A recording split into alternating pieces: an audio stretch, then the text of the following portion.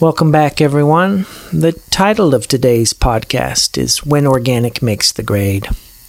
And I know that in my past podcasts, I have said some negative things about vegetables and particularly grains. And I just want to assure everyone that I can distinguish the baby from the bathwater. And just as I don't like it when all types of meat raising is grouped together, and that I see a huge distinction between factory farming and feedlots and rotational grazing of meats. There's a big difference between the way a lot of conventional vegetables are grown, and particularly grains, and those that are really trying to do it regeneratively. Personally, I'm spoiled rotten. I have access to all kinds of really good organic vegetables grown very locally. Some of it's right next door, the farm next door with organic CSA. And it's really great to be able to get vegetables there from people that I know are trying really hard to be regenerative, to trying to leave their soil more fertile than it began, and to not cause damage. But the reality is that vegetable farmings have extra challenges in order to be regenerative. And if I do say negative things about vegetables and particularly grains, I want to be very clear, put my cards out on the table right away, that if I have an agenda, it's to argue that most people out there have a notion that plant-based diet is the real ecological way to go, and the way to, be the best steward of the earth and whatnot. And I really don't believe that is accurate. And I think that doesn't actually take into reality. And while animals can be some of the worst causes of environmental degradation, when done right, actually there's nothing that can compare to their ability to participate and sequester carbon and to grow soil and all that we've talked about. And so, not that vegetables are bad, but in a sense dethroning them as the pinnacle and the epitome of the ecological diet, and to put animals back in the place of where they belong.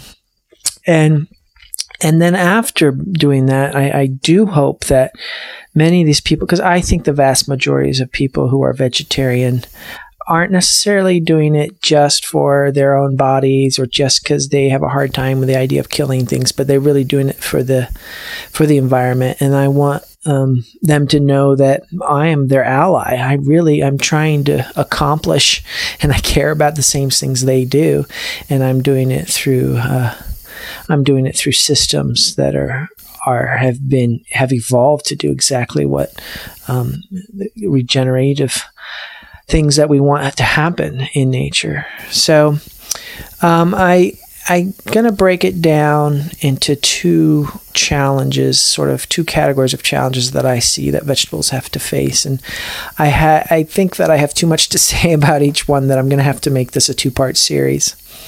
And so to approach it conceptually, before we get down into the more granular practical nuts and bolts of what's going on, I kind of see a contrast of different systems. So you have two different kinds of efficiencies. So there's nature's efficiency, and she's all about diversity of species and diversities of systems. And you have just oodles and oodles of different kinds of organisms, all interacting with each other with a healthy amount of competition, with an appropriate amount of stress, and in that. So for instance, that's the kind of efficiency that you're tapping into with a pasture, right? So a pasture it's really, you don't plow it up, at least wheat. There may be people who do this, but I think the better way is not to just plow it up and to plant Timothy grass just for your horses, or just, to have one kind of crop. Ultimately, the rotational grazer is looking for that diversity. So we have tons of different kinds of grasses, and we have legumes and broadleafs, and we have a whole range, multiple types of species going on. And part of that goes back to that solar panel and capturing the sunlight. So, all the different angles that the sun's out, that you have grasses, the tall, skinny blades that stick up, vertically. Then you have broad leaf things that are flatter, and you have you have a whole array of photosynthesis and things capturing the light at all these different angles. But it goes far more than that, right? So you have grasses that are, they do really well in heat, or you have grasses that do really well when it's cold, or you have grasses that do well when it's dry, or when it's, when it's wet. You have some that, go far into the winter and retain a lot of the nutrition. You have some legumes in there, and they're fixing nitrogen, and they're high in protein. You have deeper rooted plants, and they're bringing up minerals to the top. So it goes on and on. They all have these little different niches, and seasons are always changing, and so they all kind of thrive, and they may sort of dominate more in what time, at certain times and whatnot. But there's this sort of healthy competition going on. They're all vying, and they just fill up the space, and it's quite chaotic. But within that chaos is this gorgeous sort of efficiency and abundance. And so the rotational grazer is just sort of tapping into that efficiency, sticking the ruminants in there to help condition that and provide that appropriate amount of competition and cutting the grass back, and then it grows back, and that whole system. And when you participate in that, you're just kind of, as the farmer, you're gleaning all this excess abundance that you can take off, and the system remains fully intact. And the opposite kind of efficiency is, from our scientific method. So the scientific method, especially when you're doing research or whatnot, you're narrowing your scope. You're narrowing to trying to get down to just one variable, and you control for all the others. So you take care of everything else, and you're really narrowing into one variable. And, this is the efficiency of the factory. This is the efficiency of industry and technology, right? So, whereas a person who's on an assembly line, might get carpal tunnel syndrome and just go mad and crazy from the repetition, we can easily make, we can get a robot, and it makes the same movement over and over. That more simple and repetitive lends itself very easily to technology and mechanized.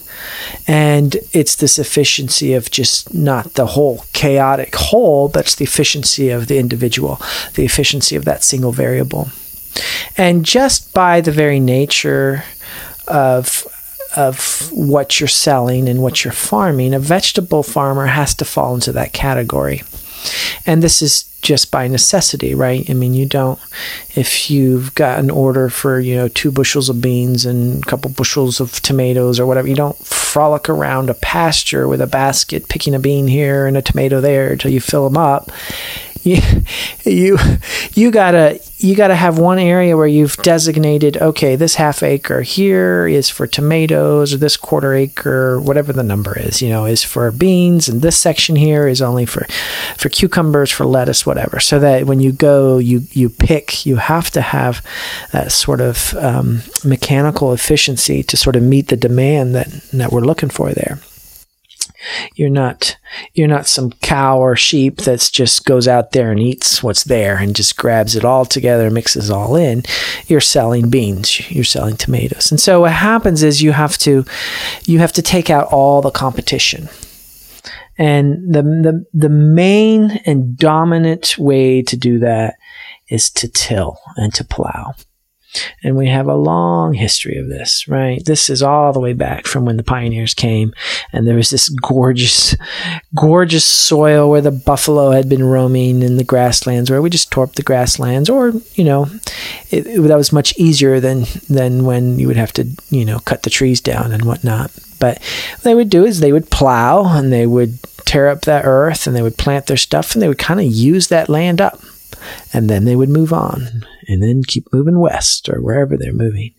And, with they would leave, and when there's not too many people, eventually that land would kind of heal over and go fallow, and the systems would begin to rev up again. But as more and more people settled here, and all the Indians had been killed off or died of disease, right? But then we started filling it up with other people. Then the long history kind of culminated in the early 1900s when we had the Dust Bowl, and many people forget that the Dust Bowl was not a function of drought. It was a function of the plow. And then when the systems just kind of ground to a halt and the rains did not come, there was no resilience, and it just literally blew away the soil as dust, and they lost hundreds of millions of acres. I mean, the numbers are staggering.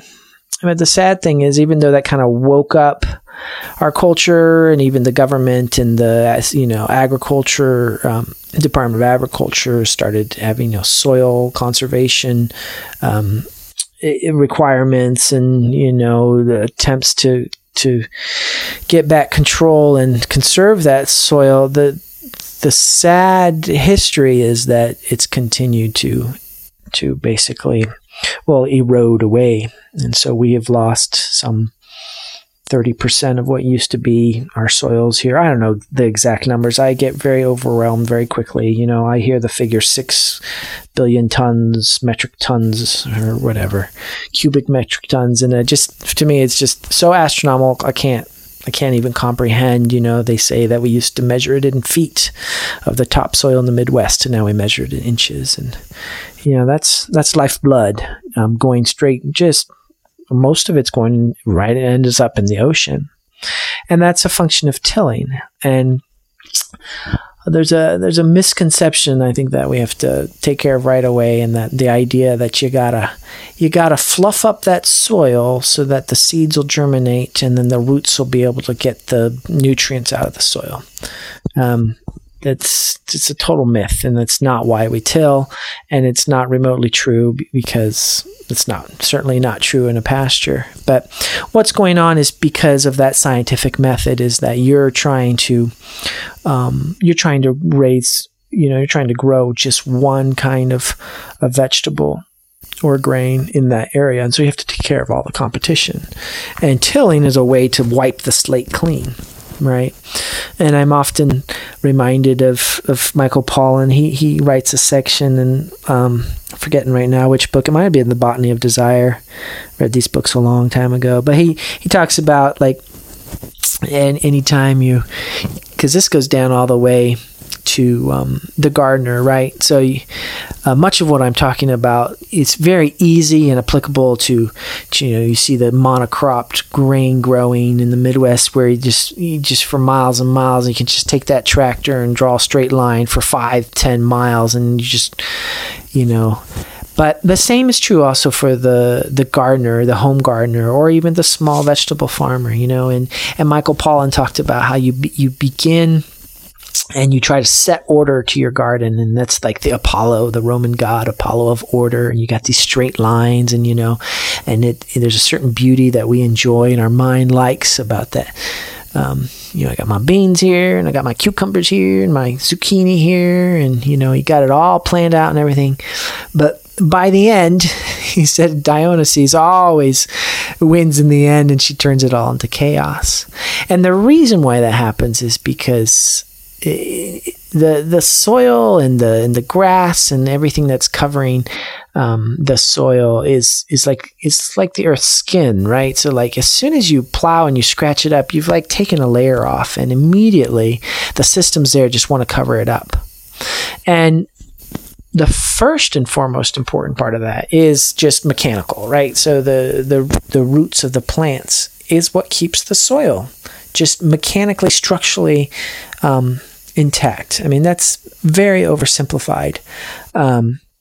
But if you've got plants growing with roots in the ground, not only do you keep, you sort of break the velocity of the raindrops that would hit the bare dirt, but also when the water starts running, those roots and all the functions and ecosystems and things around the roots are holding that soil in mechanically so that it doesn't flow down and run into the waterways. And so this is the first and foremost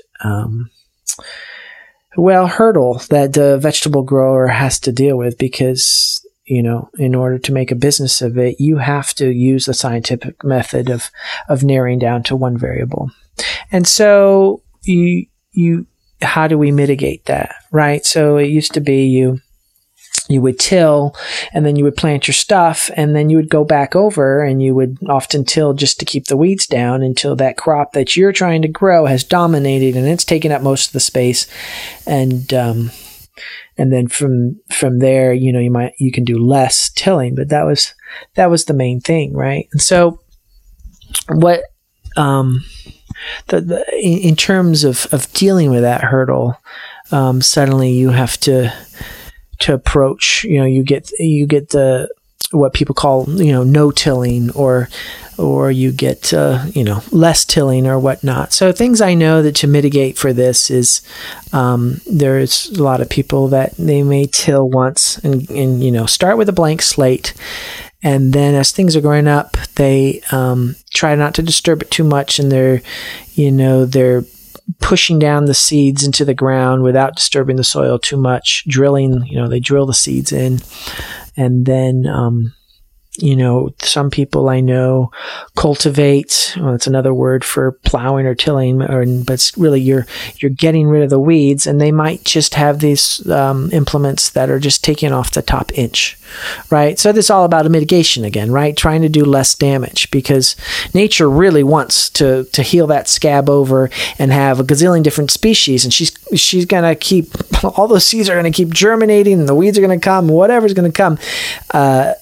Those forces of how in the environment and nature works is they're going to try to fill that place with as many species. So it's a constant battle to keep back all that competition, to control for all those other variables. And so some people are, just shaving off, the top inch, and so what you end up doing is you're taking out all those weeds and all the roots of the weeds. And so, but you haven't disturbed the soil too far down.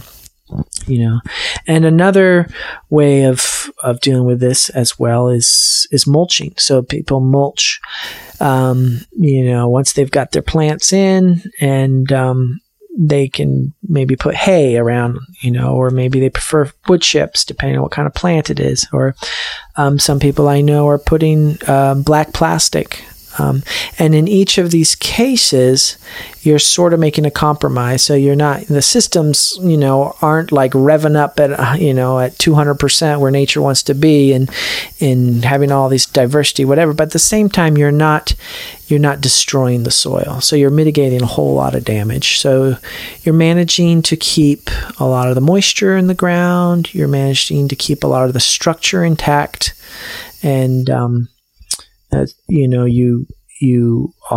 not having the erosion issues of all that soil running down into the oceans. And the thing is, that structure is so much more than just the roots holding things together, right? You've got your worms, and you've got your fungus, you've got your bacteria, and all these systems that have to work symbiotically. It's like this economy going on in there, and it takes a little while for things to get going. And whether it's worms digging tunnels, and their vermicastings being brought to the top and providing more nutrients, the soil is very complicated, and it has to accomplish sort of two very contradictory things at the same time.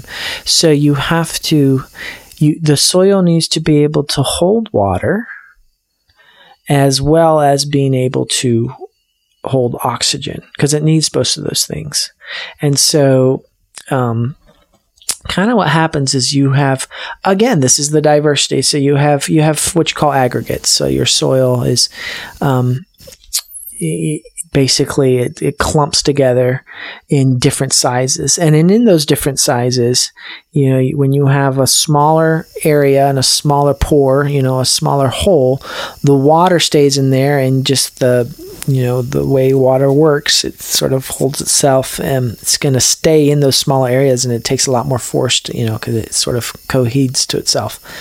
And the bigger holes, and I think those would be like maybe wormholes or, where roots have died or whatnot, then a lot of that water drains out and there's more oxygen available in there. But it's a very complicated, and of course, this crazy balancing act of homeostasis, sort of balancing act of things that are being used for both water and oxygen. Because if it all filled with water, there'd be no room for oxygen, and then, their own way, all the animals, all the critters, all the plants and everything, they have to have oxygen to sort of breathe in a way.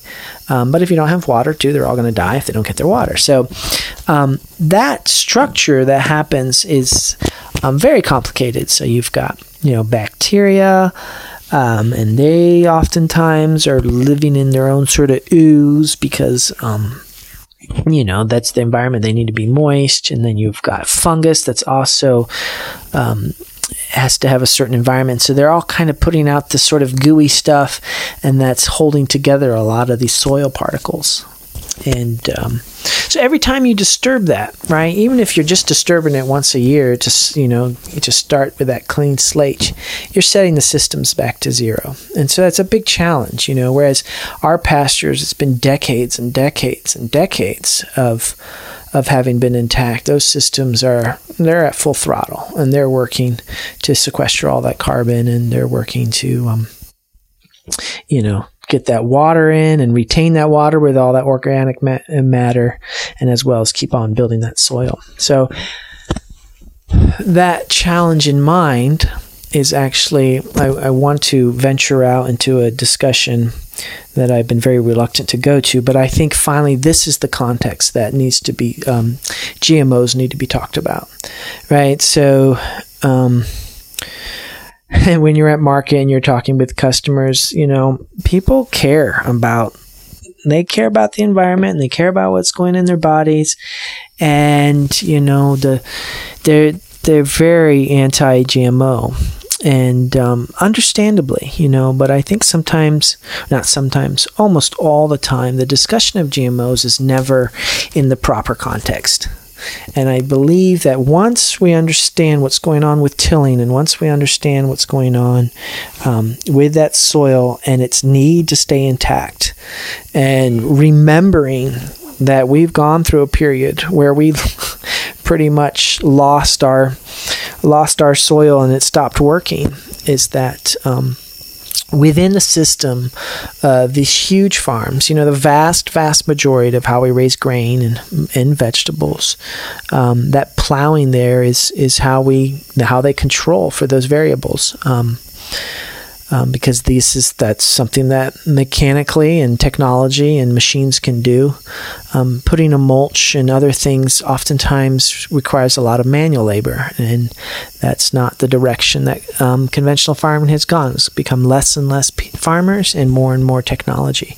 So in that context, I imagine someone at Monsanto, who may have been very ecologically minded, came up with the brilliant idea of Roundup, right? And so we're all very concerned about glyphosate and what it's doing, but in their mind and in reality, right? So if your choice again is between tilling and spraying, okay, well, I should explain the whole Roundup for those who may not quite remember what's going on there, but right, so they have, especially like your corn and your soya, they have genetically modified these plants so that they're resistant to this herbicide, right?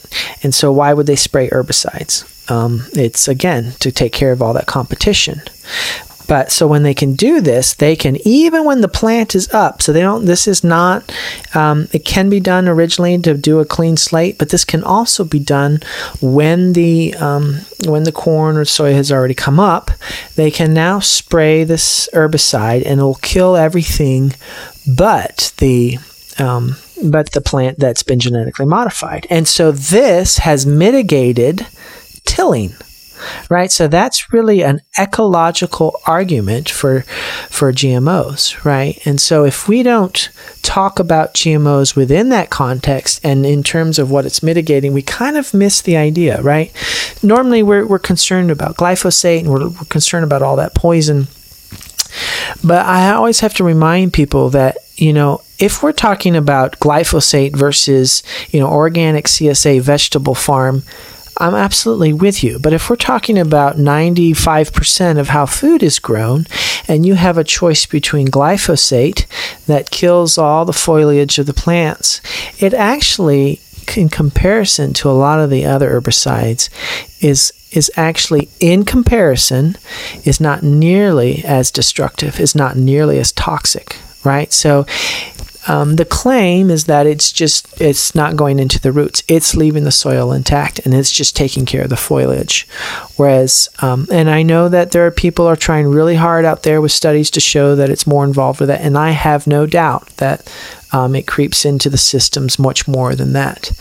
But that always has to be taken into account relative to what we used to use. Now, if I understand right, I think still to this day, after glyphosate, the second most used chemical there is the atrazine. And we know what atrazine does. That's that old chemical that got into the rivers and was turning all the male frogs into female frogs, and I think they were growing extra legs. And I mean, glyphosate hasn't got to that point where we can, point to that canary in the frogs and the amphibians are always the canary in the coal mine, right? It's not like we can point there and say, look, this is what's happening, right? We have to dig a little bit, and I'm sure we will find it, right? But in comparison to what it had replaced, and a lot of the stuff went down into the roots, right? Or if you talk about, your pesticides as well, those things are crazy harmful to the environment. But if you're using Roundup, you actually can take care of a lot of that competition of the leaves and stuff. And I think that also simply because you have less species of plants, you therefore have also less species of pests and whatnot. But very complicated issue. And I think that we need to have that debate within that context.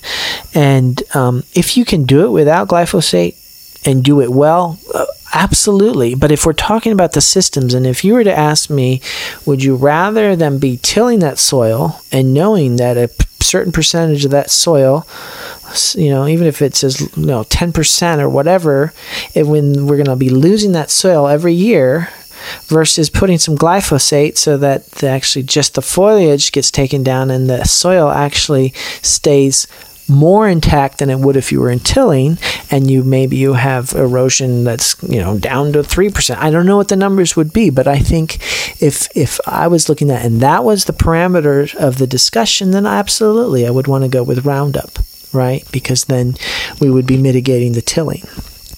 So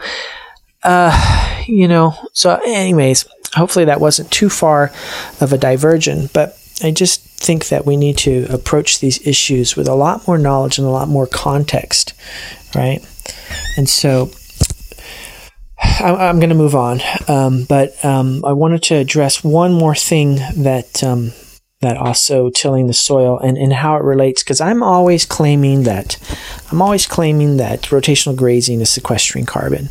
And so I wanted to get a little bit more into what that is before I sign off here and what's involved in that. And so I'm going to simplify this way too far, but essentially soils can, one way to look at soils is to see a spectrum of bacteria versus fungus. And if you look at like a forest and what's going on in there, the soil and the ecology there, it's vastly dominated by fungus. And if you get to a garden, or vegetable growing, then that is vastly dominated by bacteria. And so that's kind of the ends of the spectrum. And then if the pasture is kind of in the middle there, and it has, somewhere in the area vicinity of 50-50, where it has both mushroom or both fungal populations that are intact in bacteria. Now, what's going on with the vegetables and annual stuff when it's not a perennial crop, it's not a perennial pasture, is again has to do a lot of function of just restarting over and over, right? And bacteria can reproduce so quickly and establish themselves very quickly, and the fungus actually takes a little more time to establish itself, and it needs not only a function of time, but it needs a stability where you're not disrupting the soil nearly as much. And why is that important? Well, the studies and the science that's coming out of it now is that and I don't understand it all, but for some reason, the fungus and the mushrooms that are in the forest aren't really sequestering carbon in the soil. But when you're talking about a pasture, there's the mycorrhizal. So that's the fungus that grows around the roots of the plants and grasses and whatnot there, and it has a symbiotic relationship. So, and it's at the tip of the root. So it's extending the roots in a sense. So its mycelia are going farther and gathering all these nutrients. But what goes on is that in exchange for these nutrients, the plant actually gives carbon to the fungus, to the mycorrhizal, and it's in a very stable form. And so a huge amount of that, when you say that you're sequestering carbon and you're building that soil, a large percentage of that, and I'm not sure of the numbers, which I probably should be better at all these numbers, but is actually what's going on with mushrooms, and actually what's going on with fungal. And it's all about this sort of little economies that are going on between roots and these organisms underneath the ground. And so essentially, and keep in mind for the next podcast, because I'm gonna get back to this. But essentially, much of what's going on is that the fungus, the mycorrhizal, is trading nutrients that the plant has a harder time to get, and it's trading those, and in return, the plant gives its carbon, and that carbon gets put into the soil. So it's a beautiful way to sequester carbon, and it does it far more efficiently than pretty much any system out there. So one more reason why the pasture in a perennial sort of system, and when it stays intact, has an advantage over that. When we're plowing and disturbing the soil, so that we only grow one type of thing. So that's kind of the summary of the first challenge, and we'll get to the next one another day. All right, thanks for listening. Bye.